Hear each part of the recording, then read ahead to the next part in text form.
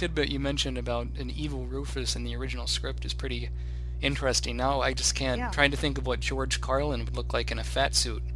Boo doo doo doo doo doo doo doo doo doo boo There doo was a podcast called The doo Sequel doo Cast. doo They talked about movies, doo doo doo doo and they talked about something else called boobies.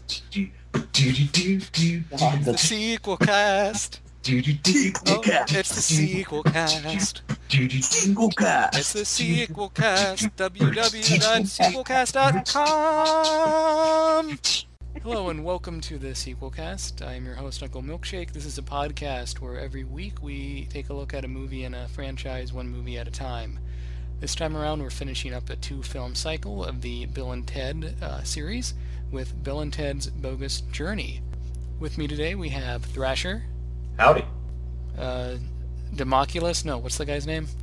No. Anomalous. Anomalous. Denominate. No. I'm going to go by Colonel Oates for this one. Okay. Colonel Oates. You're supposed to say something, Jason. I did. Colonel Oates. Okay. So how does Colonel Oates say hello? Drop and give me infinity. Very good. And special guest, Linda Kay. She runs a website called Bill and Ted's Excellent Online Adventure, and she used to be head of the Bill and Ted fan club. How's it hanging, dudes? Pretty good. Low and lazy. Now, That is kind It's of a a treat loaded to have you back. question, isn't it? it is. So as everyone has a few parts that are hanging on them, so... Well, let us talk about the future. Well, before that, I have a quick question for Linda. How did you get started with the Bill and Ted fan club? How did that all come about? Well, actually, I got the idea of the fan club after the animated series began, because then it became fairly obvious there was actually going to be a franchise of sorts, and plus news of the sequel had come out. And I thought, wow, there actually may be material enough to do a fan club for these guys. So that was basically it, and I tried to get it official for a while, but I was going through all the wrong channels, and ended up finally it became official through the licensing company after the sequel came out. But that's how it started. Very cool. Now, was it like one of those fan clubs they had in the 80s and 90s where you'd mail off and pay $10 for a year and get stickers and stuff in the mail? Oh my God, you make it sound so obsolete. Yeah, exactly. I mean, I also, after that, headed the National Association of Fan Clubs, so yeah, that was pretty much what I did. Oh, whoa. And that was, yeah, that's exactly what it was. We got like a membership card and a magnet and a bumper sticker that said Bill and Ted, the Party on Party or something for, I think it was 1988 election or something. I don't know. Just all kinds of crazy things. No, 92. 90 or 92, that's what it Oh, was. wow. Yeah. Then we had T-shirts and all sorts of most excellent stuff. And then I'd bring that party back. Hmm? Bring that party back. That would be a great name for Bill and Ted's Excellent Convention. The Party on Party. Exactly. Should have happened, man. Has there ever Well, been actually, a... on your site, I saw some pictures of you at cons. There are Bill and Ted conventions, correct? No.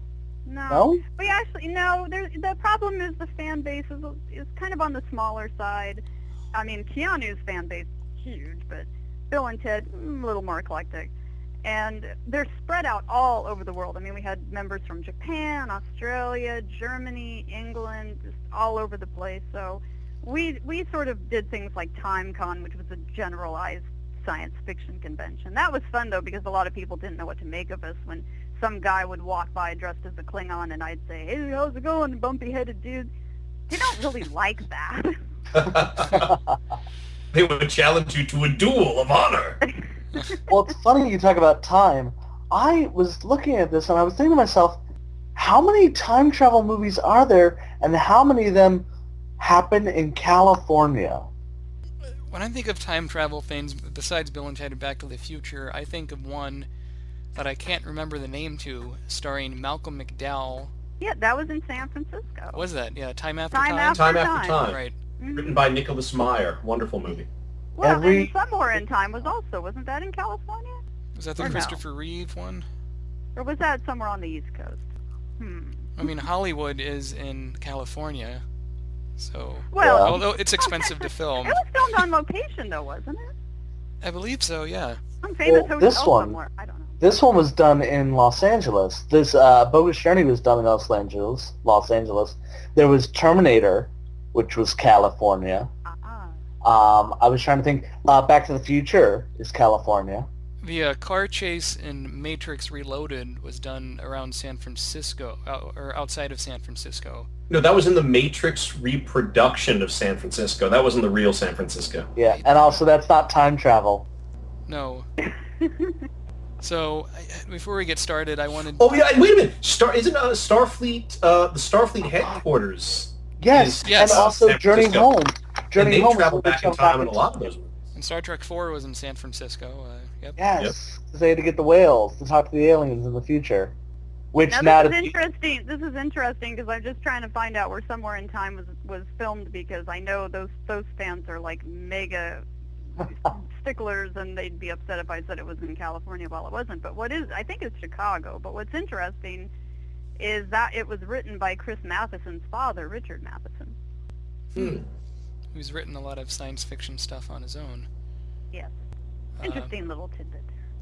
Yeah. So, Bill and Ted's Bogus Journey came out in 91, was just distributed by Orion Pictures, which no longer exist anymore. And it was directed by Peter Hewitt, who is British. And while there's no British characters in this movie per se, I think the humor can be a bit more subtle. I was on your Bill and Ted's Excellent Online Adventure website, Linda. I was reading some interviews from Starlog, or one of those magazines you had on there, with the director. And he was pretty young at the time, I think in his mid to late 20s when he did this film. And Yes. He basically got this film on the credit of a short film he had made called The Candy Show, which had gotten a lot of notoriety at the time. And I believe Bogus Journey was his first feature film. Yes, it was. and I At love least according to the Internet Movie Database. And the quote he had about the movie was like, if people walk out of it saying, what the hell, then I've done my job. He did a good job then. Yeah, it's Definitely. This movie's twisted, but it's fun. I think it's fun. Before the show we were talking about how this is the sequel takes a lot of risks.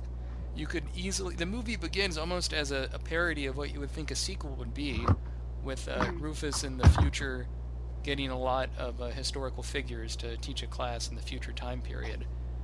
But then it involves robots, heaven, hell, alien. Yeah, that's one thing I've got to applaud this movie for. It doesn't give us the same movie over again but bigger. It does give us a completely different movie. Right, and I believe that was a lot. That's really specifically what everyone involved in the movie wanted to do. Both Ed and Chris and Alex and Keanu were really not interested in treading the same path again. They wanted to do something different. They envisioned Excellent Adventure being darker than it originally was. And so with Bogus Journey, they were finally able to do the wild, crazy, dark thing that they wanted to do, although, as we'll talk about, not quite as dark as they wanted to do, because the censors got a hold of it before it came out, and that's a whole other story. Because the movie that came out isn't really the movie that should have come out. Well, it's more interesting because in this, I mean, they're out of high school, so they don't have to pass any tests. But they're still important to the world, even though they haven't gotten to that point where they're the great ones. Right. Well, because in the future, whatever this event that's going to take place, which turns out to be the Battle of the Bands at the end of this movie, hasn't happened yet, but the future, of course, is aware of it. And in a direct kind of play on the idea of the Terminator, they decide to bring in this faction that comes in with Nomalos leading it, deciding we'll go back in time and change what's going to happen so it doesn't happen. Well, you know what's interesting about that is, like, there's this, I guess, technically they would be terrorists with a totalitarian idea of basically, let's all wear black and be horrible. Well, you know, they're the group that doesn't want to be excellent to each other and that doesn't want to party on. Yes. I watched music. I watched this movie twice in preparation for this podcast, and like I was really trying to decipher what is De Nomolos and his group's motivation? And that's really all I could think of. They don't want to be excellent to each other, and they don't want to party on. Well, the boots and the costume, he looks like Darth Vader without his helmet on, kind of like a Humpty Dumpty bald man. Actually, let's talk a little bit about that. I love the clothes in this movie because I think that they were sponsored by Nerf. The future clothes. Yeah, the future clothes. I guess glow in the dark Nerf. It looks yeah, like exactly. They glow. Well, like in the first Bill and Ted, like, you know, the only future clothes we see Rufus's cool guy clothes. We see the simple robes, the simple but rockin' robes that those like hovering council people are wearing, and like some people, I don't know, like I guess when they get into the future in the first film, those people in the background who I suppose are wearing earth tones. It's kind of hard to see since the focus is on Bill and Ted. But then, like when Bill and Ted's Bogus Journey opens, and we see the Bill and Ted University in the future, everybody's wearing these ridiculous toxic neon foam rubber outfits. It's like this is the same future. Where did they get these clothes? I agree. I mean, things changed radically within 2 years' time, and these like you said, these Nerf clothes, which seem totally impractical. I mean, it seems like the people can hardly even walk in them, which doesn't. I know those boots, right? At all. It's like they have the ski boots. I guess that's the thing. Is like I guess they felt like, oh well, this is the future. We better establish that this is the future. Let's have that cool high-tech building in the background, and let's have people in the most ridiculous clothes possible. Despite the fact that, like, the moment we get our first glimpse of the future, it's right there, San Dimas, California, the year 2670 something. 78. Yeah. Well, and they look like they're wearing outfits out of a Mega Man video game. It's Again, it's the future. If you look closely, though, the clothes are, I think, they're supposed to be sort of based on Bill and Ted's clothes because they have the baseball cap cocked backwards, and Bill and Ted were wearing the huge Adidas high tops, and I assume that's what the boots were supposed to represent. Well, you know, I'm wondering like if you had characters at a theme park wearing the Bill and Ted clothing. That would be like, because they're exaggerated in size. Right. Well, I'm wondering, is that the school uniform? No. Well, it could be. We never see anything outside of the school, so. I mean, everybody's wearing Look the at the same bad guys. thing. Look at the bad guys. Look at how the bad guys dress. And they have that's the right. same They're exact dressed clothing, the same way, except in except black. it's in dark. It's in black. right. But also, there's something else I wanted to talk about. Rufus is older in this and is a teacher, and I think that's maybe why he was chosen for the first mission, because he knew enough about history and perhaps was a scholar on the Great Ones.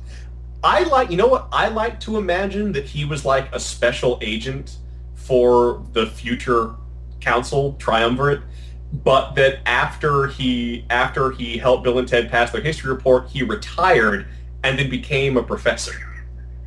I'll tell you something very interesting, because the script for this movie went through many, many incarnations. And we actually got a hold of the script, a friend of mine and I, about 4 or 5 months before they actually started filming. Cool. And in that version, the bad guy was not really ever seen. He was sort of just a shadow in the background. And you heard his voice, but you never really saw him. And at the end of the movie, at the Battle of the Bands, it was revealed that the bad guy was, in fact, Rufus. And all you knew about the bad guy was he had an enormous butt. And his explanation as to why he turned against Bill and Ted was because after the first movie, he went back to the future, and he was so famous and so popular and so loved that everybody threw him banquets. And he ate so much that, I know it sounds like I'm making this up, but I swear to God I'm not. He ate so much that his derriere became huge, and he resented and came to hate Bill and Ted and wanted to destroy them. That's I don't remember almost how they resolved it, but this is how it was originally written. And when I sat down with Ed Solomon once and asked him about that, he still thought it was a terrific ending. well. At least it's a motivation that makes a kind of sense and that would come across in the film. Like De Nomolos really just seems to show up and be evil. Any motivation he has, we kind of have to invent for ourselves. Yeah, but he was also a gym teacher, so I think that kind of shows. That's what I love. I love when, like, he meets Rufus. Like, Ah, Denomalos, my old teacher. Ah, Rufus, my favorite pupil. And like it sets up this weird like Obi-Wan Kenobi Darth Vader thing, but then at the end it's just, and that's Denomalos, my old gym teacher. And sit-up champion of the 27th century or whatever. Yeah. Yeah, they really didn't worry about explaining things all that much, but that's kind of the fun of it, is like there is no explanation, it just is. Well, sure, in the first film, Bill and Ted's Excellent Adventure, there isn't a villain really at all. You might consider Ted's dad kind of a bad guy, but that's more of a family conflict. Well, There's more man the drama of versus the threat. Yeah. Tidbit you mentioned about an evil Rufus in the original script is pretty interesting. Now I just can't trying to think of what George Carlin would look like in a fat suit. I don't know. Well, how did you like him dressed as Pam Grier? Oh yeah, I like the other Pam. twist Kind of went the ending. other way, I guess. Yeah. So yeah, lots of twists in this. Yeah. We see Bill and Ted in the future, but it's not Bill and Ted. This scene terrified me as a kid when I saw this on video at a friend's house. When they take the faces off. Yeah, the evil robot Bill and Ted's peel their faces off, and you see all the robot And parts they look under. like a Terminator, but with teeth, gums, and eyeballs. And again, speaking about Terminator, when they go into the machine, what do they have? Black sunglasses. They travel back in time with black sunglasses. I guess it's an homage to Arnold. Well, I don't know. I think it's like because Rufus had black sunglasses in the first film, and he would put them on whenever the time machine would activate. I think it's just, standard. You don't want to look directly into history unless you have protective eyewear. Well, you can tell Maybe that Alex... it was a tribute to Tom Cruise. Wait, what time travel movie was he in? I think the Terminator explanation's a pretty good one, really. But you can And tell... then, of course, go ahead. Oh, I was going to say, you can tell Alex Winter and Keanu Reeves are having a lot of fun playing the evil versions of Bill and Ted. Oh, yeah. Even if they're not truly evil, they're just kind of dicks. They do some great robot acting. They loved doing, they've said in many interviews that they just loved doing evil Bill and Ted, but this is why the censors kind of got a hold of the movie, was they kind of went too far. But they also said that they actually did prefer playing real Bill and Ted because it was more depth to their characters. But the evil Bill and Ted was a blast, and when they'd come on the set, everybody'd kind of move a little farther away because they knew they were just going to go crazy. So wasn't it something where the evil Bill was actually the evil Ted, and the evil Ted was actually the evil Bill robot, or something? They had switched. Yeah, they weren't perfect copies. Yeah, that's one of the parts that got cut out. I don't really know why they cut that particular part out, because it didn't really tie in with anything else. But it was just, I think maybe it confused people. But it was just a scene where it was when they confronted Missy Mom and Joanna and Elizabeth, and they said, "Yeah, well, we have a surprise for you," and they pull off the whole bodies, and evil Bill is dressed as evil Ted, and evil Ted is dressed as evil Bill. And it's just for no reason, just and that's, I think, why they faint. But in fact, if you look in the movie, I haven't really looked myself, but people have told me you can actually see their discarded bodies in the background, laying on the floor when they're talking on the phone to Bill and Ted at the Builders Emporium. I'll have to check that. Oh yeah, I'm gonna watch that part again. So the bad Bill and Ted go to San Dimas, California, to kill Sarah Connors. No, they're sent back in time to kill Bill and Ted, take their place at the Battle of the Bands, ruin their careers, and instead of give whatever speech Bill and Ted gave when they won the Battle of the Bands, which to changes give history. an evil speech that Denomalos had written. Which will change history for Denomalos. Yeah, I guess I guess like he's just changing history. So I don't know if he's changing history just so that people don't have to be excellent to each other, or if he's changing history to make himself in charge. Because like at one point in the movie, he hands the students at the university these textbooks called Nomalos Denomalos, the greatest man in history. So it makes me wonder, after eliminating Bill and Ted, was he going to like systematically edit history to make himself the most important being in the universe? Probably. Yeah, I mean, he had some plan in mind that he was going to, maybe he would think that he would be the one who saved the world from Bill and Ted. I don't know. Because if he destroyed Bill and Ted back then, the people of the future would have no memory of Bill and Ted at all, so he could pretty much do whatever he wanted. And the question, of course, exists, would he exist? Would time travel exist? Would any of this have happened in the future? Or would you get a divergent timeline, which would be completely different? I actually have some theories about that, but I'll save that for the end. Cool. If you want divergent timelines, there is a toy car you can buy from it's the Back to the Future car, and inside is the DeLorean, Yeah. right? And inside is a poster showing all the alternate timelines in that franchise, and it's quite confusing, I have to say. We're not I talking. think Bogus Journey is confusing in and of itself, though. Oh yeah. I mean, again, there's so many weird It's in just Enigma. avenues they go down. I mean, because we have the robots coming back to kill regular Bill and Ted. But before they They- talk to regular Bill and Ted propose to the princesses. princesses. Yeah. Yeah, it's they're actually that whole like party scene before they propose to the princesses, where like they're Bill and Ted are having a party, and Ted's father is there, but for some reason the head of the Alaskan Military Academy is also there to threaten Ted. So basically, did Ted invite him, or did like Ted's father get an invitation that said like you plus guest, and he just made his guest the head of the Alaskan Military Academy, who's in San Dimas and not Alaska? No, because at the time, Bill and Ted really don't have jobs. They do live. No, they out do. of They their- work at the cheese and pretzel. Right. Pretzels and cheese. Yeah. And they donate blood.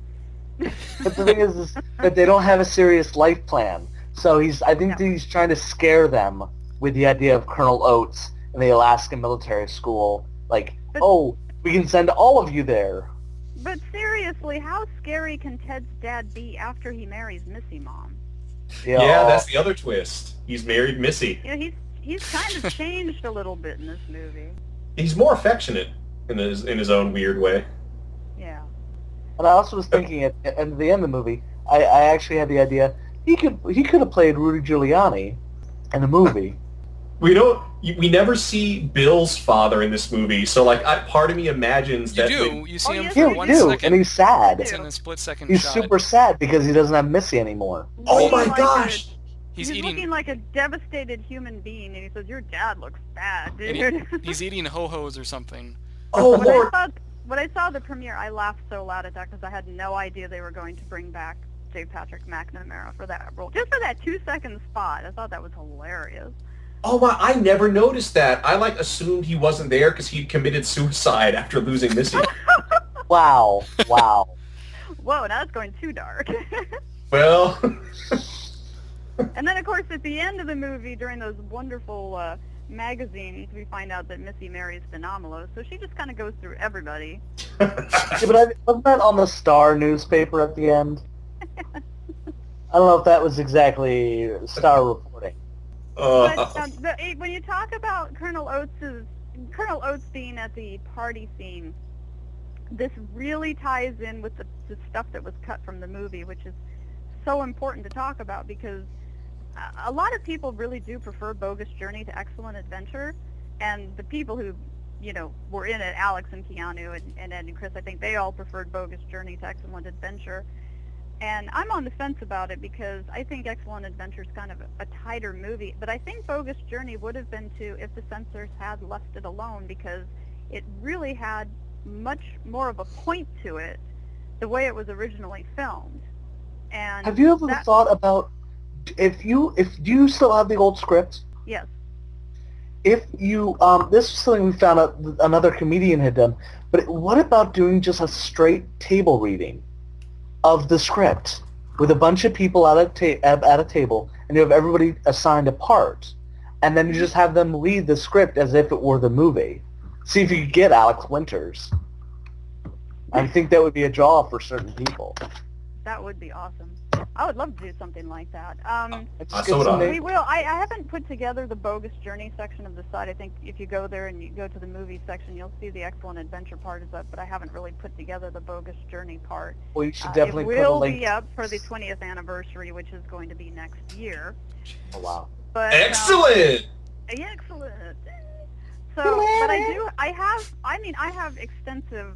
You would talk about the comic books, the novelization. They all follow the original plot. Plus, I have original storyboards for the missing scenes. So yeah, Great. I will be piecing together a very detailed segment of them. But to give you just a quick rundown of what the original movie, the way it was supposed to go, is in the movie, they die and go to hell, and they go to heaven, and God directs them to find a scientist to help them build good robot Bill and Ted's to fight the Good evil robot robots Bill and Ted. Yes. But while they're in hell, they are faced with their fears, which is the Easter Bunny for Ted, which is just a little bouncy bunny, but he's kind of got this nasty little voice, and he sounds very menacing. And it's because I want to Ted talk about stole that when we Deacon's- get to hell. Yeah, Ted stole Deacon's Easter basket. You know. Bill's his grandmother, who he's just terrified of her kissing him because she's got that scary grandmother thing going on. And Colonel Oates. So they face all these fears in hell.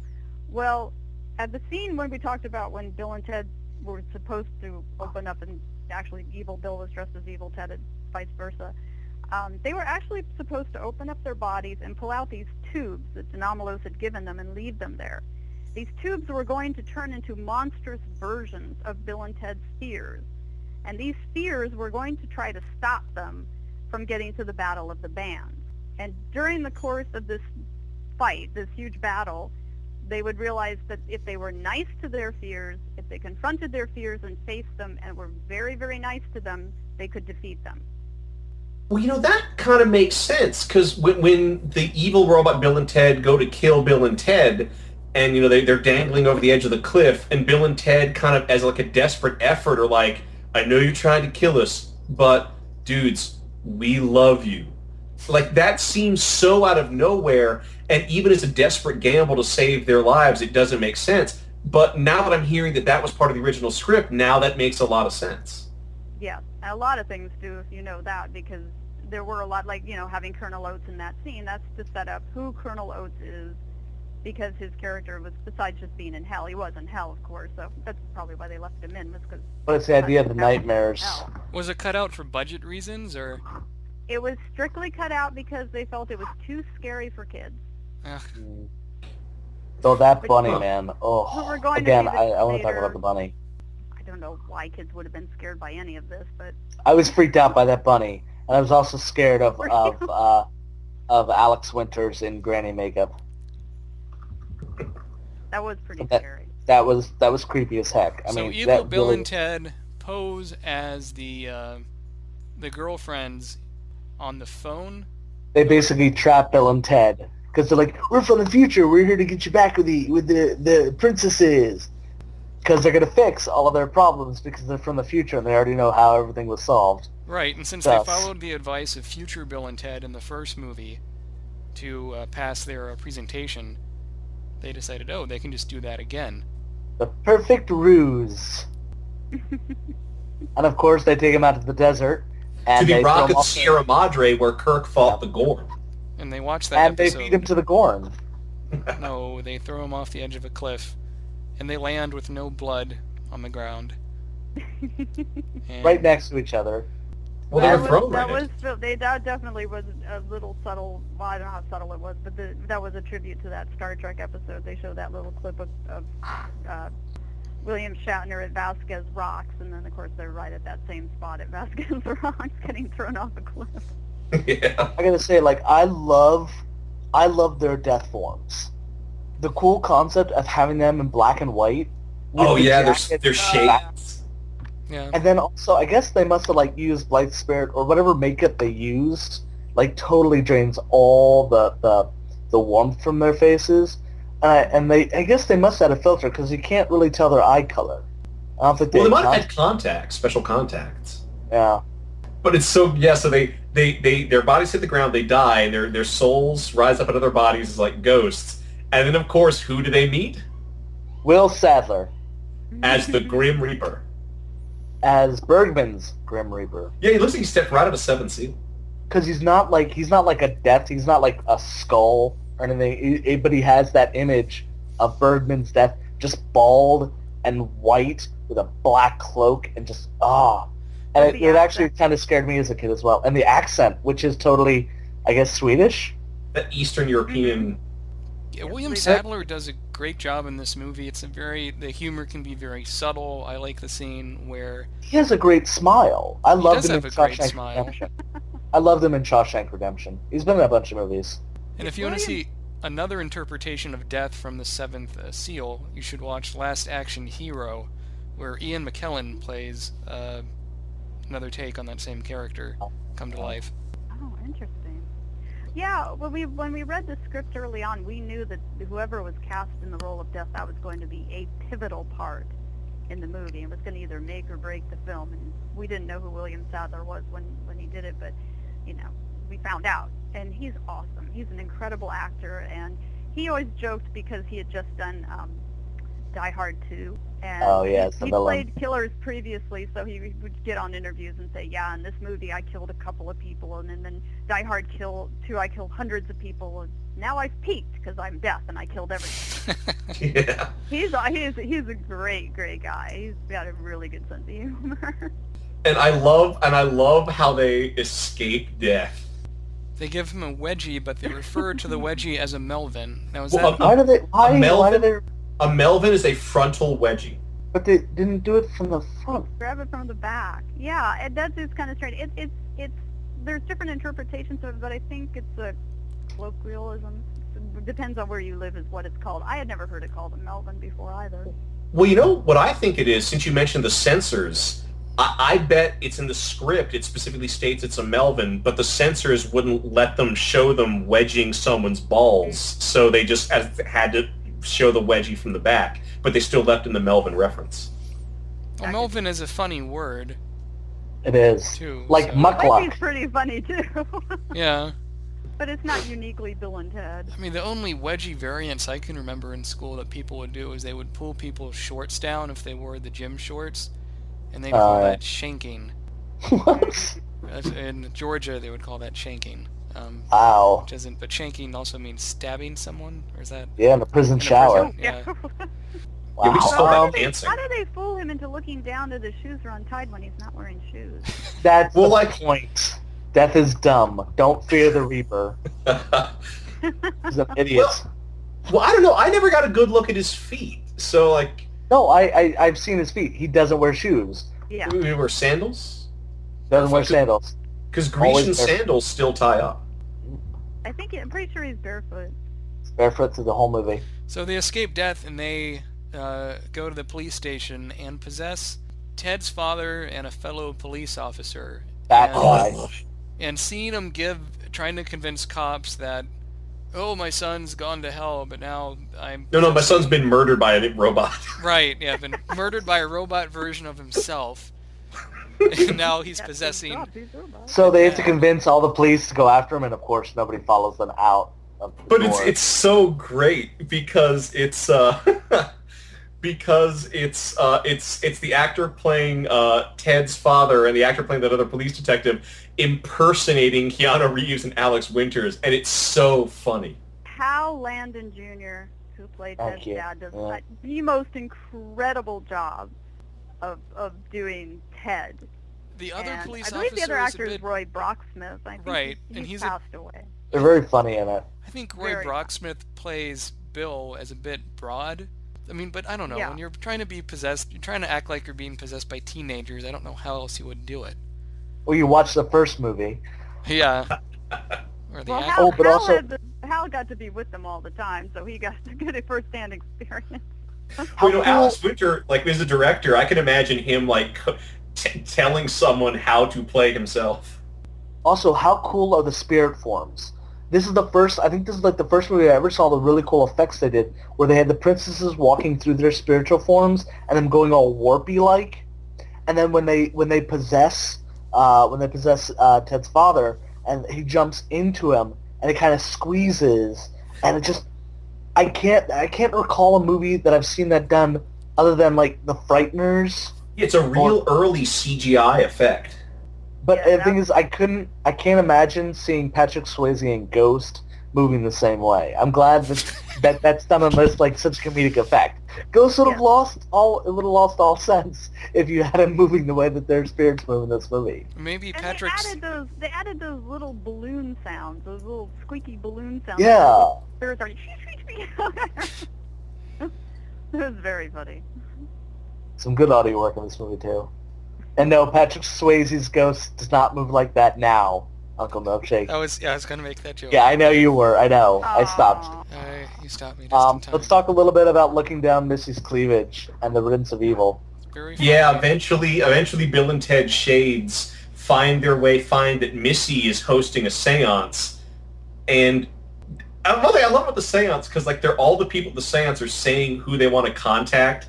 And they're all, it's like historical figures, important people. And then the last person they want to contact is Ty Cobb, which Wow. I don't know how many people get that, but I think it's just hilarious that all these people want to talk to great scientists and composers and like King Charlemagne. And the last person, Ty Cobb. So there's somebody at a seance who wants to contact a racist dead baseball player. That was Missy, Mom. Yeah, and also it should be noted that we talked about how Ed and Chris had made a cameo appearance in the first movie. They make their cameo appearance in the second movie As ugly and stupid?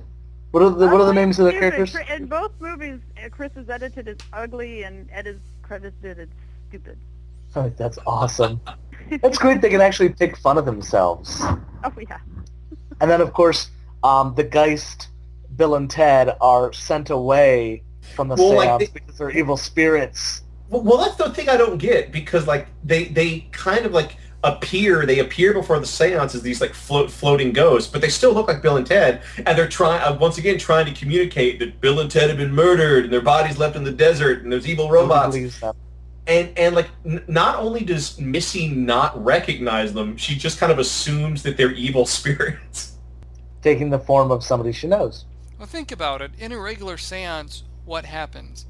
It's more of Nothing. like a group It's Nothing. more of a group meditation. You're used to silence. If you heard something and saw something you didn't hear or see there before, you'd probably panic. Right.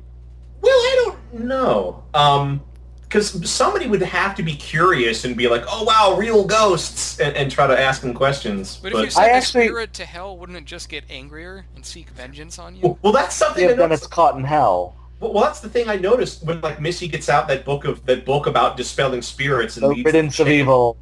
that banishes Bill and Ted and sends them to hell. Does that mean anybody with this book can send the dead to hell? Does that mean that a lot of good, virtuous people are being accidentally sent to hell? I guess if they show up at their seance, yeah. Yeah, because Bill and Ted certainly don't deserve to go to hell, but a few passages from that book and down they go. Also, that falling gag where they're falling through just dark blackness, I remember seeing it in the theater and laughing hysterically through the entire thing. I still thought it was the funniest thing ever. And that scene in the blackness is what they use on the DVD menu. It's very disconcerting if you haven't seen the movie in a while. It's complete That's blackness. True. Did they kind of rip that joke off for Journey to the Center of the Earth recently? It's a classic joke to be screaming and falling, and then to inhale, like relax, and then scream again. But I like how they give extra mileage to it here. When they finally get tired of screaming, they decide to play a guessing game, and like Bill gets. It was like, all right, I'm thinking of something. Are you a mineral? Mineral. Yeah. Are you a tank? Dude, yeah! I love how this just shows how well they know each other. Yeah. It's really pointless to play 20 questions. They know what they're thinking. But I love how they love it. They high-five each other even as they're falling, and then finally they land on a massive rock floating in hell. Attached to chains. And a whole bunch of people yelling stuff, like on other rocks. It's so cool. And very frightening. And we see the devil standing on that mechanical dragon's head. I didn't find the devil that frightening in this movie. I would have preferred Tim Curry as the darkness up there on the platform. Do your Tim Curry laugh.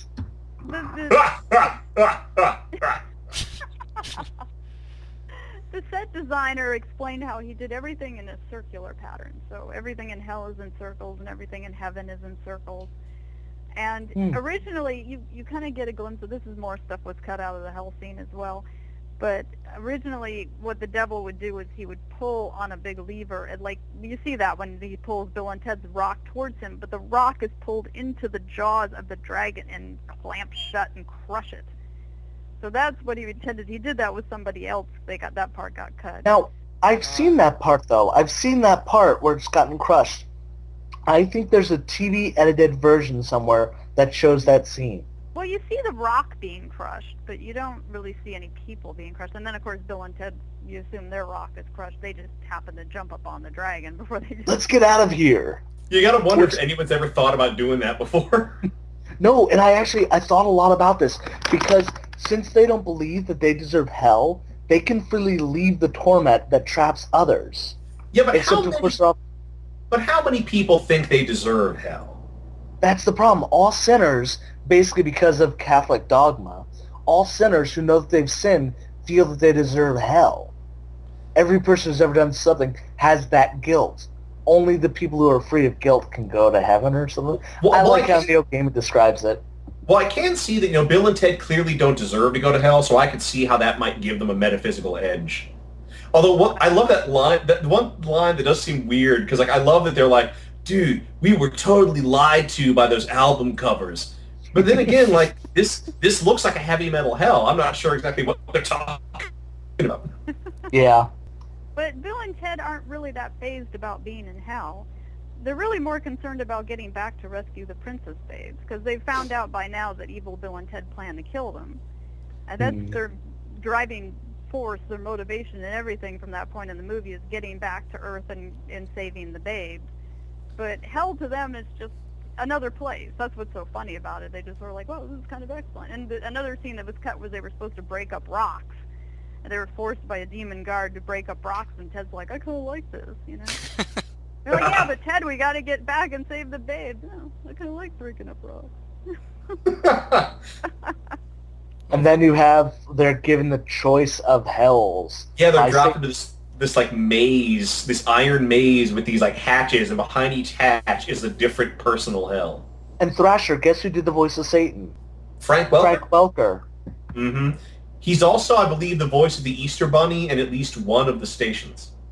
Oh my God! Just that again, the Easter Bunny. But first, we're confronted with Colonel Oates, which is their, I guess, dual hell. If they both had to choose a hell together, Colonel Oates would be it, with this terrifying, a Beetlejuice-esque, I guess... bunkhouse from the bunkhouse, military. Yeah. And then you have, each one of them goes off in another direction, and one finds the Easter basket, and the other one has to deal with his grandmother, or grandaunt. This is his grandmother?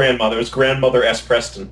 Oh. That makeup is just wonderful. And that's Alex. That's Alex in the makeup. Yep. Yeah. I think that's so cool. Do we know who's in the rabbit costume? No, I think the rabbit's a puppet. No, there was a puppet. That rabbit looks like something out of a David Slade video.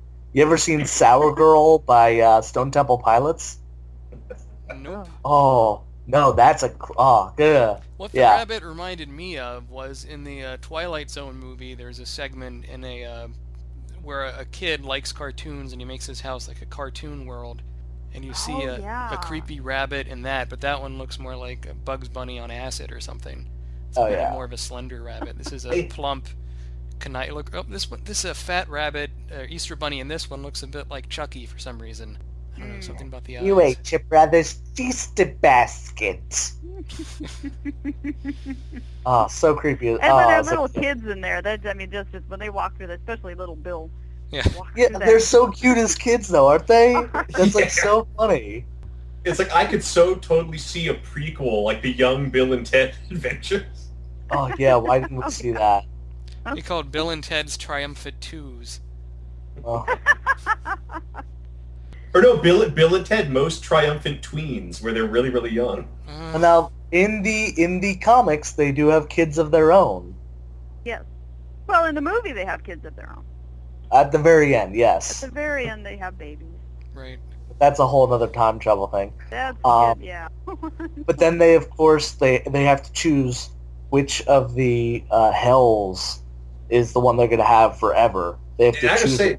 Oh. When I was a kid, like when they're like running down the corridors and like the Colonel Oates, the Granny Preston Esquire, and the Easter Bunny are chasing them through those iron corridors. As a kid, that did freak me out a little bit. That's a really lovely, disturbing scene. Yeah, so the censors may have been onto something, because, I mean, like I said, I was about 27 when I saw these movies, so I couldn't fathom how that could be scary. But, as a kid, yeah, you probably would be like, ooh, this is kind of weird. And you don't expect it out of a Bill and Ted movie. Well, we survived it, thankfully. Oh, good. Traumatized for life. But of course they get out because they get out by challenging the Reaper to a game. That transformation from the hallways to Death being present as like the darkness and coming up and he's there. Ah, that's such a cool effect. Well, it's a nice cutaway. The reference of having Death having to play a game is also from The Seventh Seal, where in that movie they play chess. But in this one, since Death keeps on losing, he says best 2 out of 3, best 3 out of 5, Bill best and 6 Ted, out of best 6 Bill out of and 8. Ted aren't going to be able to play chess. They're not going to be able to play chess. Well, it's like first they play Battleship, and then they play Clue and Electric Football and Twister. Now, were those all Milton Bradley board games? Yes. Well, yes, it's product placement, but it's product placement that works. Each one of those board games, you get a really strong joke out of in that. And everybody knows them too. I mean, at that time, I didn't know what electronic football was because by then we had SNESs. And in fact, I love the scenes where they're playing games with the Reaper. They best 3 out of 4, best 5 out of 7. Damn right. And the only thing that scene is missing, I think the only way you could improve that scene is if after one of the best 2 out of 3 lines, it just immediately cut to Bill and Ted saying "Stratego," and they have and it's like, oh. Well, here's a question: If you had to go against Death, what game would you choose? Oh, wow. You know what? I'd turn the tables on him. I'd play Arkham Horror, which is cooperative board game. So either all the players win or all the players lose. Yeah, but then you can't beat him. You're right. That would be interesting. No, it doesn't say you have to beat him. You have to win. Looking at the scene in the movie, it makes me realize how Twister is such a weird game, especially a weird game for kids to play. You can tell it was invented in the late 60s, early 70s. It was for adults to like put their bodies against each other and break the ice at parties. It's indirectly a sex education game for youngsters. I don't know. It's just very... I think the whole point was you were trying to avoid body contact as much as possible while you're... But it always involves with people in a heap on the floor. I don't know. It's just very... Just like my last party. Oh. Here's an interesting little thing to look for though in the Twister scene is when Keanu spins the spinner, he actually calls out the play before the spinner stops spinning. Wow. I hope Jess didn't notice. That could be cheating. He might come back and say, "Wait a minute, you cheated." Well, I love cheating, technically. I love the Twister because like this is one way that this movie did really make a big impression on me.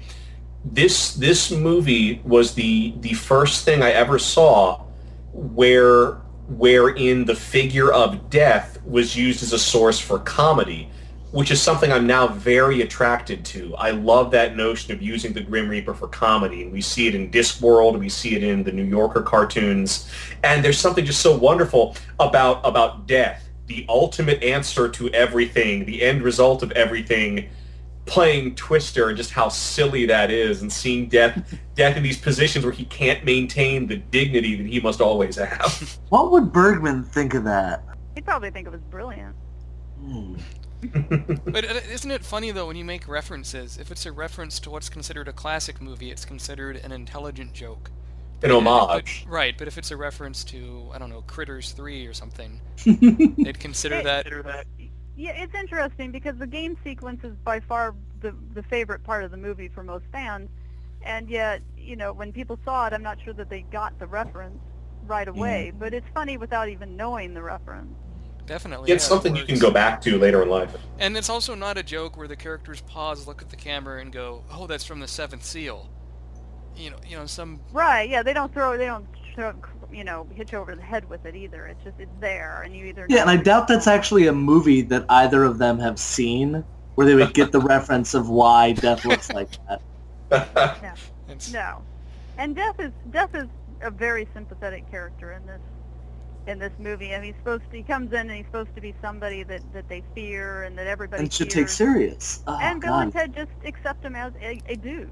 Like, oh, yeah, you're an excellent dude. And he's very vulnerable and self-conscious. Well, he probably Seems hasn't better. had to deal with anyone that wasn't outright terrified. He's never had anybody show him any kind of affection or love, and he sort of becomes like a best friend to Bill and Ted. Yeah, that's what it is. They are excellent to him, and they teach him how to party on. Again, that message comes back. I think another And then, of film. course... Go ahead. Another film that has a funny version of death is a sequence in Monty Python's Meaning of Life. Oh, yeah. And it's funny because we envisioned John Cleese playing the part of Death. Oh, Ooh. man. We thought that would have been awesome. Man, that would have been something. Although That William would've been Sadler's great too, so. Yeah, William It's Sadler. I it's think so much interesting. better. I should point out too very quickly that actually I did not know this until someone sent me a copy of a really rare comedy series called Assaulted Nuts. It ran on Assaulted HBO Nuts. way back in the 80s, and William Sadler was on. It was like a contingency of American and British comedians doing sketch comedy, and somebody sent it to me for somebody else, but William Sadler happened to be in it, and William Sadler was doing that Death character in that show, and that was a good 4 or 5 years before Bogus Journey. Wow, really? Was it something Well, that they had probably seen? came in doing that, and they said, that's great. That's what we need. Well, he did Death again in Tales from the Crypt. He played in the HBO series, and like an interstitial bit with the Crypt Keeper, he played Death, and he also played a mummy that had a kind of similar voice. Right. And that was after Bogus Journey, though. But Yeah. he did reprise that role, yeah. Really cool. How weird would that be character. to be typecast as Death? So after this sequence, Bill and Ted win enough of the games. The Reaper sort of agrees, and he's under... They can command him. Their will is his command. He becomes a genie. Yes. A reluctant genie. Wow, having Death at your command is weird. In the comics, he's more of like a friend, and they kind of, when Death has some problems, they actually help him.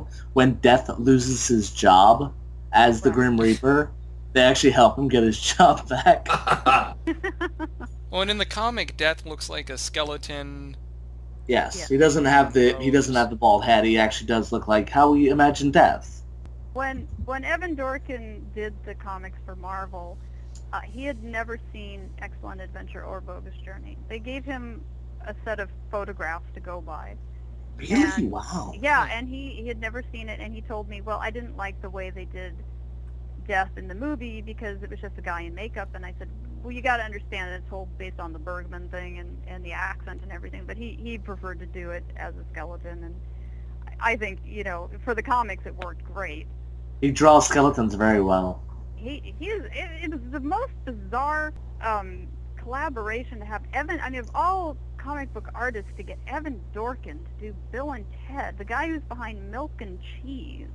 It'd be the last person you would think of, and he did it brilliantly. He just captured that dark humor, and he made it all his own, and he didn't really make Bill and Ted cute.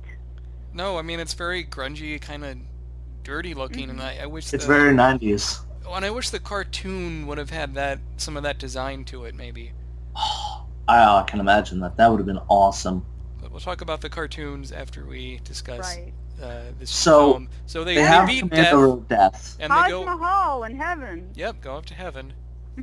And I And love everything the is- way heaven looks. Everything is explained in that pamphlet that the woman gives you at the gates. and they beat up people and steal their clothes to go into heaven so they don't look suspicious. Well, it's not. Wise It's dudes. weird. Like that scene only seems to happen for the sake of the gag of having Bill and Ted dressed like the Amish and Death in a gingham gown. It's like they're Bill They're and supposed to Ted. call him Deathina. I don't Oh. think that made the movie, but it was supposed to be out your Deathina. And what's really cool about that is that, like, I love the line, "We better get out of here before we ruin it for everybody." Because they also don't believe that they belong in heaven. Well, because they know they have a destiny on Earth alive. It's not their time. Well, and there's a wonderful scene. They walk in and see all these famous people like Einstein doing a game with the two station aliens. We're getting ahead of ourselves. Let's talk about the gate. I want to know if there was any discourse among the religious right about this movie's depiction of heaven. Well, I love the way heaven looks. It's like kind of a high-tech yet classical heaven. It's like if the planet Krypton was heaven. It doesn't look like, the heaven we always see in the Chuck White comic books. I think it looks like an amazing train station. Like the Great Space Coaster. Yeah. There was, as far as I know, there were no repercussions about the way they depicted heaven or God, and I think that was because they wisely chose not to show God, and God doesn't even speak, as far as... Yeah, he does. He says station. He says station. Station, yeah. Well, that's a pretty Brilliant. safe word. God's safe word is station. Oh, jeez. Oh, God. That is also a great word, and I used to say that all the time after that movie. I think I kept using that word a year after I'd seen the movie. Really? Yes. Yeah, well, that's something I love, that there's this thread throughout the movie where, like, whenever someone from the future, whether it's people, whether it's the time travelers or the students or the robots, whenever they want to say something like, that's an awesome idea, I understand you, they don't say awesome or I got it, they say station. Like it's this awesome piece of slang. But then, of course, and then even God, when the only thing God says is station. But he's answering their question about who's the best. But they don't get that. In the universe. That's until true. they see a whole bunch of crowd of famous people. Einstein, Fu Manchu. Well, what about Marilyn Monroe? Confucius. what about how they talk to Confucius. God, though? What about how they talk to God? They treat thank the way him for they treat Earth. the devil. They treat him. That's the thing about Bill and Ted. They treat everybody the same. I They think treat they're all everybody excellent. They make a joke about Uranus and the creation of Uranus, but Yeah, but still in a complimentary way. yeah. But that's the thing is, like, though, because, like, there's a line of people to seek God, and, like, there's this thing, like, only the most enlightened can seek audience, which I think is kind of unfair, because, like, if you're already that enlightened, would you need to see God? But then again, wouldn't it suck to get to heaven and, like, awesome, I'm in heaven, the people I love the most are here, oh, but I don't get to see God. That would be like going to Disney World and not seeing the Epcot Center. Maybe, Oh, I thought you were going to say Mickey. maybe it's more to do with what your motivation is. Oh, true. Because But then, when like, you see God, what do? They quote Guns N' Roses, and that gets. Yeah. Oh, yeah. yeah, they ask him, like, what is the meaning of life? Every rose rose has has its thorn, just as every night has its dawn, just as every cowboy sings a sad, sad song, and then death. Every rose has its thorn. Don't But I doesn't know it- you? Sense though, isn't that song lyric just a perfect representation of the duality of being?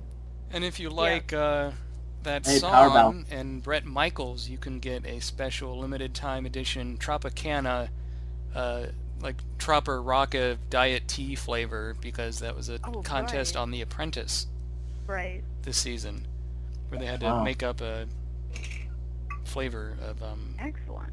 that And stuff. again, all the best wishes to Mr. Bret Michaels. Indeed. He's Here, here. not dead, is he? Or No, he's not no, dead. he's- He he had wasn't that. bad. He had a stroke, and He's still having some problems. Yeah. What an awesome dude. Yeah.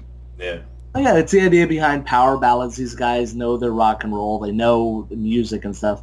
And power ballads do speak good, like, they speak to certain ideals. They speak poetry. I mean, it's beautiful. Like that especially- Motley Crue song you sing.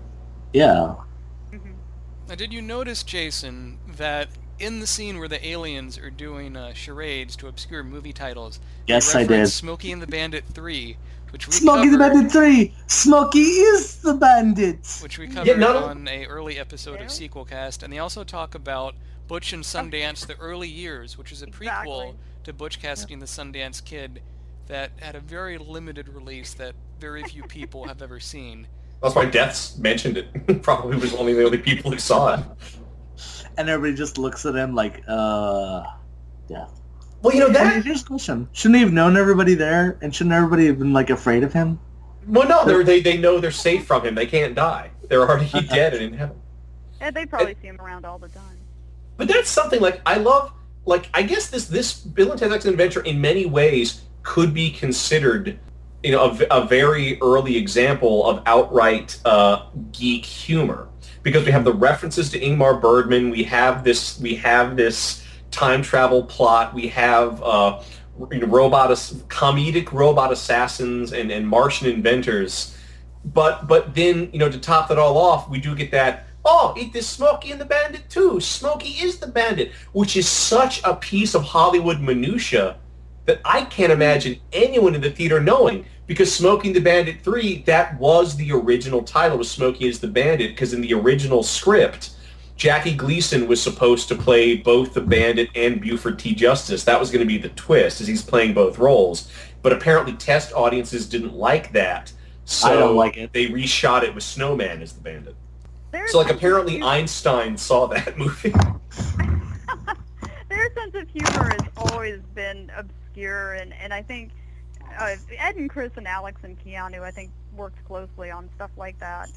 And last week we talked a little bit about Keanu Reeves and his acting, but Alex Winter is actually a brilliant director, and he did a lot of stuff with Tom Stern. He did a series for MTV called The Idiot Box, but he also did a movie called Freaked, which Oh, I is love a that. bogus journey reunion of sorts, since it also starred Freaked is Keanu brilliant. Reeves and William Sadler. And he makes references to things like Jake and the Fat Man in that, which, you know, who knows that nowadays? Jake and the Fat Man and Fiddle Faddle. Yes. Fatal Battle. Exactly. And also, isn't yeah, no, I can't think. Arturo Gill is also Yeah, he plays. Dixon, and he played the Guess Your Weight midget clown. in Freaked. And then also the guy who plays Death is one of the Yeah, William Sadler. He was plays- the executive. the executive. Yes, thank you. With that great smile. You said you love his smile. He has an evil... Yeah. The great smile and the evil laugh. Exactly. But you talk about Station. You talk about, well, the joke is that the smartest person in the Well, afterlife, the greatest inventor in the universe is two Martians. which we don't see any other Martians in heaven except for Station. Right. Arturo Gill was also famous for his stint on The Man Show, and Ed Yes. Gale is the little guy from Oh Brother Where Art Thou. He ain't lying. Yes. Oh. Yes. I have to say, I'm not crazy about the station aliens in this movie. It just almost feels like because of when it was made, they had to have some kind of man-in-suit, Muppet, animatronic, whatever, how they did it. And it just seems like a device to make the good robot Bill and Ted's. And I know the joke is, they say station all the time instead of speaking. I agree. I didn't really think the station idea worked. I mean, the idea behind it was they were supposed to be sort of an alien, strange representation of Bill and Ted, two different people who in fact were like one. But it was so bizarre. It just came out as being very, very strange. I thought it was so clever because the idea that you wouldn't have somebody like Thomas Edison or somebody from the future who would be able to build robots. You have somebody of an extreme intelligence who's also so alien that they do come in as a weird character, but at the same time they have a purpose, and they also agree to go back to Earth from heaven to do this. I think it's almost like the Goon Show. Once you start ramping up the crazy, you can't stop. So, Bill and Ted have been killed by time-traveling assassin duplicates. They've gone to hell. They've gone to heaven. Well, where do you go from that? The Martians. Right. You have to do that to keep the momentum going. But what's really cool about Stations is we do see them combine, because there's two of them. We see them combine to become Large Station, who is the combination of both their intelligence. When they get sick in the comic book, they actually split up. And the more they split, the dumber they get, until they're like little 2-inch little goblins running around and taking stuff apart. That's right. So I That finally was had a to very put it clever together. interpretation. So after they acquire Station, the two Martians that will help them build good robots that are be strong enough to defeat the evil robots Bill and Ted suddenly wake up, where their bodies fell. They return to the worms. bodies, which have been picked clean. Well, not picked clean. Well, they've been picked out by buzzards and vultures. worms and maggots. So they're basically returning to corpses they left behind and still are able to function. So technically, they are now undead. Well, I don't know. I think they're resurrected because they are in perfect health. I think their bodies are rejuvenated. But that's the whole weird thing is because, like, Station is there, so that means Station is only resurrected but recorporealized. But then Death is there, too. So, like, after Death's obligation is ended, he's still following them around. I guess And he because they... falls I for think you're stuff. giving Ed and Chris a lot of credit here. They just thought it was funny and they did it. Like, they didn't really seem to worry about how things happen. Yeah, let's just do this. Let's see what happens. All right. Mar- It's easy. You don't have to do anything big special effects. Just say, oh, they wake up. Okay, we just do this, and there we go. Everything's done. There was, in the storyboards, there actually was an interesting way. I'm trying to think of what it was because I haven't looked at them in a while, but there was a very interesting effect they were going to use to have Bill and Ted rising up out of their bodies when they were dead. I think budget-wise... I thought the cut they did was fine. Because they, like, open their eyes, they sit up, and it's black. They're in black and white. I thought that was really cool. Yeah, it worked the way they did, but I don't know how much budgetary restrictions they thought. It probably was one of these things where, okay, you can do that scene, but you have to drop another. You could only do so much special effects. And this has quite a lot of special effects, I have to say, and they all come off pretty well. I do want to point out I have to leave in about 20 minutes. Oh, Again, I'm on a time crunch, Oh, sadly. then I only have 2 things. Well, actually, I have 3 things to put up. well, let's work our Let's way talk to about the the end. robots. Let's work our way Yeah. to the end and then mention a bit about the TV shows. So, Yeah, the end of the movie, the good robots look very, very charming. I really like their They- clunkiness. Just made from plumbing supplies and electronics taken from a hardware store. That's And what's- also, the guys underneath those costumes, guess what? They were both dancers from Breakin' 2, Electric Boogaloo. Boogaloo shrimp! Taco. How does that? Is that not so cool? It's shrimp. It's Boogaloo Awesome. shrimp. Totally awesome. Yeah, That's- shrimp and it's so- taco. it's- And yeah, the way they pop and lock, and I thought, oh wow, those are some really cool animatronics. But I read that now, but I'm like, "The guys, I wanted to make a costume of those for that Halloween when I was a kid. I still want to make those Oh, costumes. that'd be pretty good. Oh, it takes some work, but that'd be pretty cool. They're so detailed. Oh, yeah. And Them can playing see air all the guitar. parts of all the things they use. So evil Bill and Ted fight good Bill and Ted, and then at Well, they go to the battle of the bands. right, go to Battle of Bands. Evil Bill and Ted fight good Bill and Ted. Good Bill and Ted defeat them with their good robots. Good robot usses. Good Robot Us's. Denomalos comes in with a time machine and threatens them, but sort of like in the first movie at the police station. They use time against him by saying, "Oh, if we do this, and that once we beat him, we'll go back in time and rig a cage." Yeah, the big Remember cage the falls on him cage? and traps him. And also the But then, of future course, version he of said- Bill and Ted come And- in. Well, no, we're getting ahead of ourselves. Yeah, wait. Because Domilos, he is able to control all the TV stations around the world. So everybody in the world is watching this battle. Is watching this battle of the bands, I guess. So everybody's watching this because he's going to make some big speech or whatnot once he wins. And of course he says, once I win, I will rig this key. And he gets out of the cage. I'll rig a new gun, which just appears from nowhere. Just from there. But of course, the gun shoots Wild Stallion's rule, which means that of Flag course, with Wild Stallion rule on it. which means And this- that Bill and Ted win. All this may come across as a bit of a rehash, but again, the ending had been completely changed because originally, it's in the comic books, they were supposed to press a button. I guess when they end up with evil Bill and Ted's heads in their hands, they're supposed to press a self-destruct button and throw them at Denomalos, and Denomalos actually dies. He blew up. It gets sent to hell. Him and the 2 evil robots are in hell, which ties all that. Yes. So robots have souls. Again, I don't think they worried about that. But of course, that would be Denomalos' hell. So of course, Satan would bring He the... exactly. He was Yeah. stuck in hell with evil robot Bill and Ted, whom he hated as much as Yeah. the real Bill and Ted. Right. Yeah, And then, of so course, like Bill and Ted explain. Bill and Ted explain. Well, we know there's only one winner. So since it's us, none of you, we set it up so none of your stuff to trump us works. Right. And then And then- Denomalos gets Melvined by Death, Yeah, and then arrested by Ted's father. who just happens to be there. And of course, everybody's watching on TV, so everybody watches this. Oh, they defeated the guy. This is some pretty cool TV. And now we're going to hear some music. Concert stage show. But of course, Bill and Ted realize they're still not good enough to play, so they get into the time machine with the babes. Time machine vanishes, immediately reappears, and they come back after having gone outside of time for 16 months of extensive guitar training. And like Ted has this really awesome, ZZ Top. early metal. No, that's Bill. Bill has a fucking ZZ Top beard, which he apparently grew in 16 months. They went to the land of the beards, and then Ted just looks really hip and metal. And then they're really good, and then they play that awesome Kiss. They give their speech, but like we've been to the future, we've been to the past, we've been to heaven and hell, and all over the afterlife. The best place to be is here. The best time to be is now. So let's rock! And they play that great Kiss song, "God Gave Rock and Roll to You." Yes.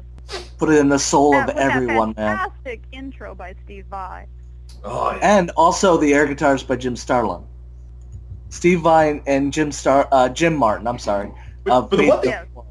the one thing that's kind of inexplicable, though, is that not only is it Bill, Ted, and the Babes, but Station is in the band on the drums, and Death is in Death the on band bass. on the bass. But like, did he always know how to play the classical bass? Yes. Well, he knows how to Okay. twirl it. True. We never do see him play. But then like the credits roll, and in the credits we see like all the newspaper clippings about how Bill and Ted become worldwide successes and all these amazing things, and how Death wins the Indianapolis 500. I didn't know I could run so fast. And how the band breaks up and the band gets back together. Death is a solo album and all this crazy stuff. And then finally that Denomalos gets out of prison and marries Missy. But I guess And then- because of their awesome rocking, this is what I guess changes the future. From their very words around the world, and everybody listened to their music. And look how much of an effect Kiss had. If they're playing that song, and in this universe Kiss doesn't exist, maybe, I don't know. No, They would have probably. about the I don't same. know. If they either use or are better than Kiss, then look how much influence Kiss has had. Well, that's probably... Well, the thing is, like, that's probably not the only song they played. That was probably just their opener, which is just their own interpretation of a classic song. And Yeah. then they would probably play their own original music. Well, the Battle of the Bands, I think they only performed one song. Well, they're But- Bill Yeah, and but- Ted. They can keep playing. But they're there. and of course, They're there. that They song probably is do a the- concert. And that song is a cover version by Kiss as well. It wasn't performed originally by Kiss, so Oh, really? I couldn't tell you who the original band was, but now it was a cover. That's true. It is That called is a God, the great Kiss song. version. It's called "God Gave Rock and Roll to You Too." right. That is an amazing song, and that actually sometimes, like, it chokes me up. That is just a beautiful, beautiful song. Fabulous. It's a good choice for the movie. Oh, can I just mention something real quick? The goatee on Keanu Reeves. There's been some speculation that Keanu Reeves is immortal. I don't know if any of you have heard of this, but nowhere more than in the end of this movie does he look more like Paul Monier, which is supposedly who Keanu Reeves is. It was 1847. He was an actor in France, and it's believed that actor faked his own death because they never found the body, faked his own death, went to Lebanon, and became Keanu Reeves. Uh-huh. Look it up. Look it up. It's a true conspiracy theory. Yeah, I love that. It's a true conspiracy theory. The conspiracy theory is truly a conspiracy theory. That Keanu Reeves I've only doesn't heard age. that Keanu Reeves is sad recently. That was the thing I Oh, I read know. yesterday. Was this It whole is. Keanu is I- sad thing. I'm like, okay. I think that's for a movie. I don't know. No, didn't he have a girlfriend that died or got in an accident that or was like 10 something? years Oh, ago. what? Yeah.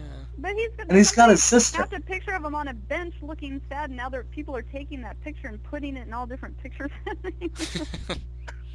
And it's like, Keanu is sad. I'm like, if he's sad, it's because the paparazzi's taking a picture of him. Mm. Well, so after Bill and Ted's Bogus Journey, that's still not the end of Bill and Ted, because there was the comic book series, the animated series, and a short-lived live-action television series. Not Right. starring Keanu And Reeves we and don't Alex have Winter. much time, so let's go around and do quick thoughts of the movie and just briefly what you think about the TV shows and the comic. Great movie. I only read the comic, but I love some of the stories in the comic books. Just really fun reading, and the great art. Yeah, the animated series predated Bogus Journey. Hanna-Barbera did the first season, which I loved. It actually is what got me into Bill and Ted again, because I was like, this is just fabulous what they did, because it was so inventive. Keanu Reeves, Alex Winter, and George Carlin all did their voices respectively. Oh, wow. And it was brilliant piece of animation, lots of guest stars, really brilliant art direction, really good plots. It was taken over by Deke the second season and moved to Fox, where I thought they completely destroyed it, ruined it, did a horrible job, and replaced the voices with that of the actors who ended up being in the live-action series. Evan Richards, who played Bill, and Christopher Kennedy, who played Ted.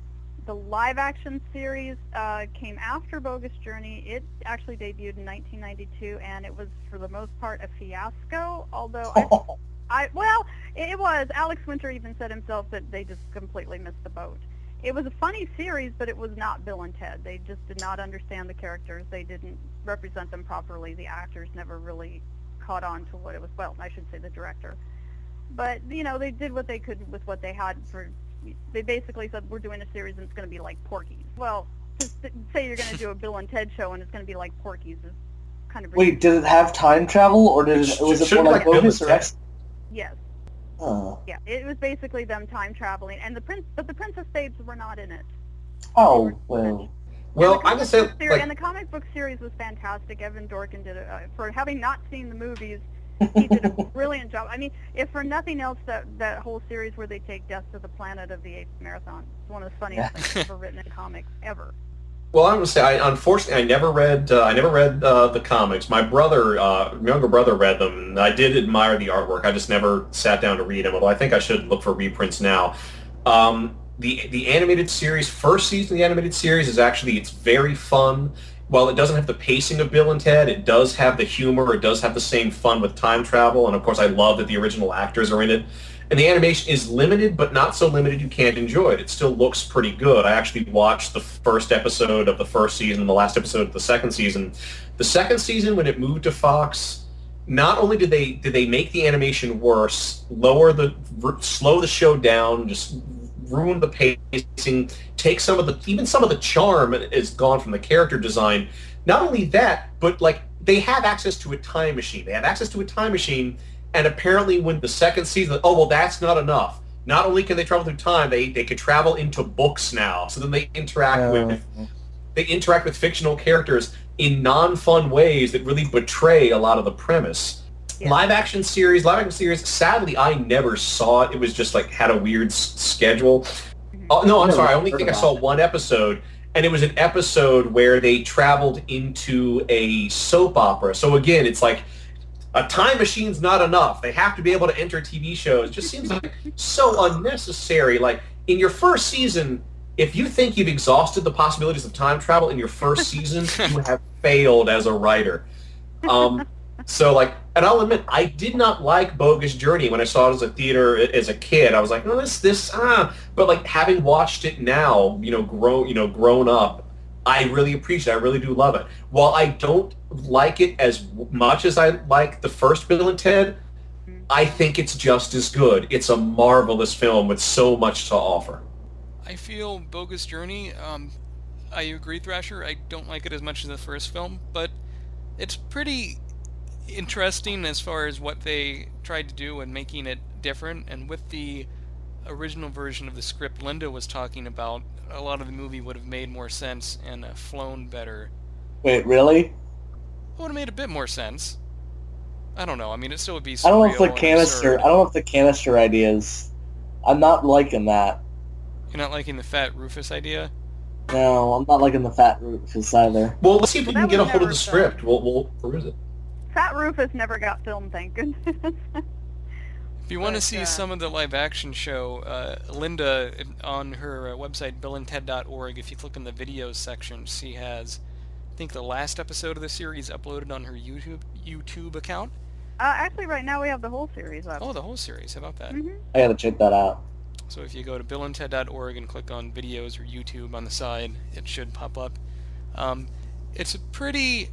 Yeah, the live-action thing seems kind of dreary, and they're kind of lookalikes, but not really. But when it's just so difficult to follow in the shoes of those actors. Although I think the future world looking like it looks pretty similar to how it looks in the first movie with the three people in the dome. Well, you better explain the chicken Kiev thing you threw out last week. Oh, right. We're going to wonder what you were talking about. She has a clip on the YouTubes of a episode that began with a dream sequence of Rufus eating chicken Kiev, which is a European dish, sort of a baked chicken with almost like a whole stick of butter in there. So the butter explodes and hits you in the face when you try to cut into it.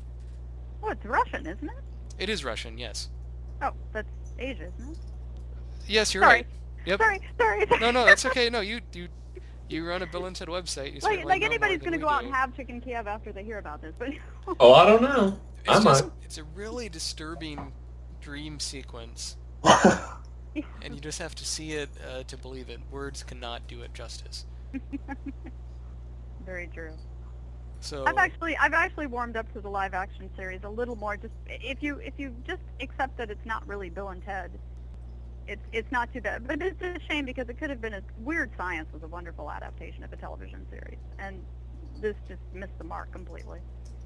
That's true. Both seasons of the Bill and Ted cartoon are up on Hulu.com, and I watched just clips from each season. And the first season definitely has more interesting character designs. Ted just has 2 dots for eyes. He doesn't have whites in his eyes. Which makes him look more like Keanu. Yeah, I guess so. Or the other mother from Coraline. Oh, God, Coraline is horrifying. But the second season, they look much cuter, and they're using a lot less frames of animation. I mean, the clip of an episode I saw, they spent half the episode watching a Leave It to Beaver parody called Leave It to Badger. Oh. It's like, what? What does this have to do with Bill and Ted? That was the problem. You complained about them going into television and movies, and actually that's not a bad premise, but they sent them into Leave It to Beaver and Mr. Rogers' Neighborhood. I mean, it was like they aimed the whole show at 3-year-olds. Yeah. Well, I think they were like, down. oh, it's kind of educational. I think that was like half the reason things were going on the way they were. And like, you know what, the last episode of the second season, when they travel back in time to Ted's father's childhood when he was a teenager, they like in the chemistry classroom in what I presume is the 1960s, since it's this whole thing about doo-wop. There's a Just Say No poster, which is something that did not exist until the 80s. But you got to know they like Nancy Reagan, even though the Reagans weren't in power. Like, oh, they like it when you put this stuff in the show. Let's chuck it in there. Well, as the guy who worked on the original series for Hanna-Barbera said, as far as Deke is concerned, Deke stood for doing it crappy. Yeah. And they, unfortunately, on this one, I mean, I don't pan everything that Deke has ever done because they've done some good stuff, but on this one, Fox in general just totally did not understand what Bill and Ted was all about. They've messed up almost every show that I liked that went to Fox. Really? Yeah, they when they started replaying the Batman Adventures, and then they started to like do the Batman Adventures, they just would edit it and mess with it, and then they added stuff and they changed the designs. It just, I don't know if that was I don't know what kind of move it was, but it was dumb. Bad Fox. Again, I'm sorry about having to wrap up this episode a bit early, but still we went for almost an hour and a half. Yeah, how are we ending this one? Let me think. Okay, so we better get out of Linda, here before we ruin it for everybody. So, Linda, this episode will be up on the website in about 2 months. Okay. I do my episodes way in advance, but I'll certainly send you an email when the episodes are ready so you can link to them on your site. All right, great. Be sure and visit Get the Linda millions of Kay's listeners. website. Linda, again, thank you very much for doing both of these Bill and Ted episodes with us on the Sequel Cast. You were marvelous. Thank you. You can visit her her website, Bill and Ted's Really good website, by the way, as well. adventure at billandted.org. That's billandted.org. We'll have a link to that on the site. And this is Uncle Milkshake, Linda Kay, Jersey Jason, and Thrasher saying, we better get out of here before we ruin it for everybody. That's pretty good. Now, before we end, Thrasher, it is your duty to pick the next round of movies we cover in the show. What are we going to do? Well. You've got to decide. Well, okay, I know we've been saving it, but, we might as well. Let's just go, let's plow straight ahead. Let's do Ghostbusters. Oh, cool. We have to get BJ on for that. We do, and I do want to talk about the video game as well. Well, very cool. Thanks again, Linda, for doing the show. We'll let you know when it's up. Do you have anything to say at the last minute about Bill and Ted that we didn't cover in these several hours worth of podcast we've done? No, I think you covered everything really well. I mean, I love this show. I was really excited to be asked to come on, and I think we covered everything most excellently. All right, well, thank you very much. I'm glad you do not have a bogus time. Oh, we didn't talk about the non, but I will wish you a non-bogus podcast. Excellent. Dang right. I love those double, triple, quintuple negatives. Oh, station.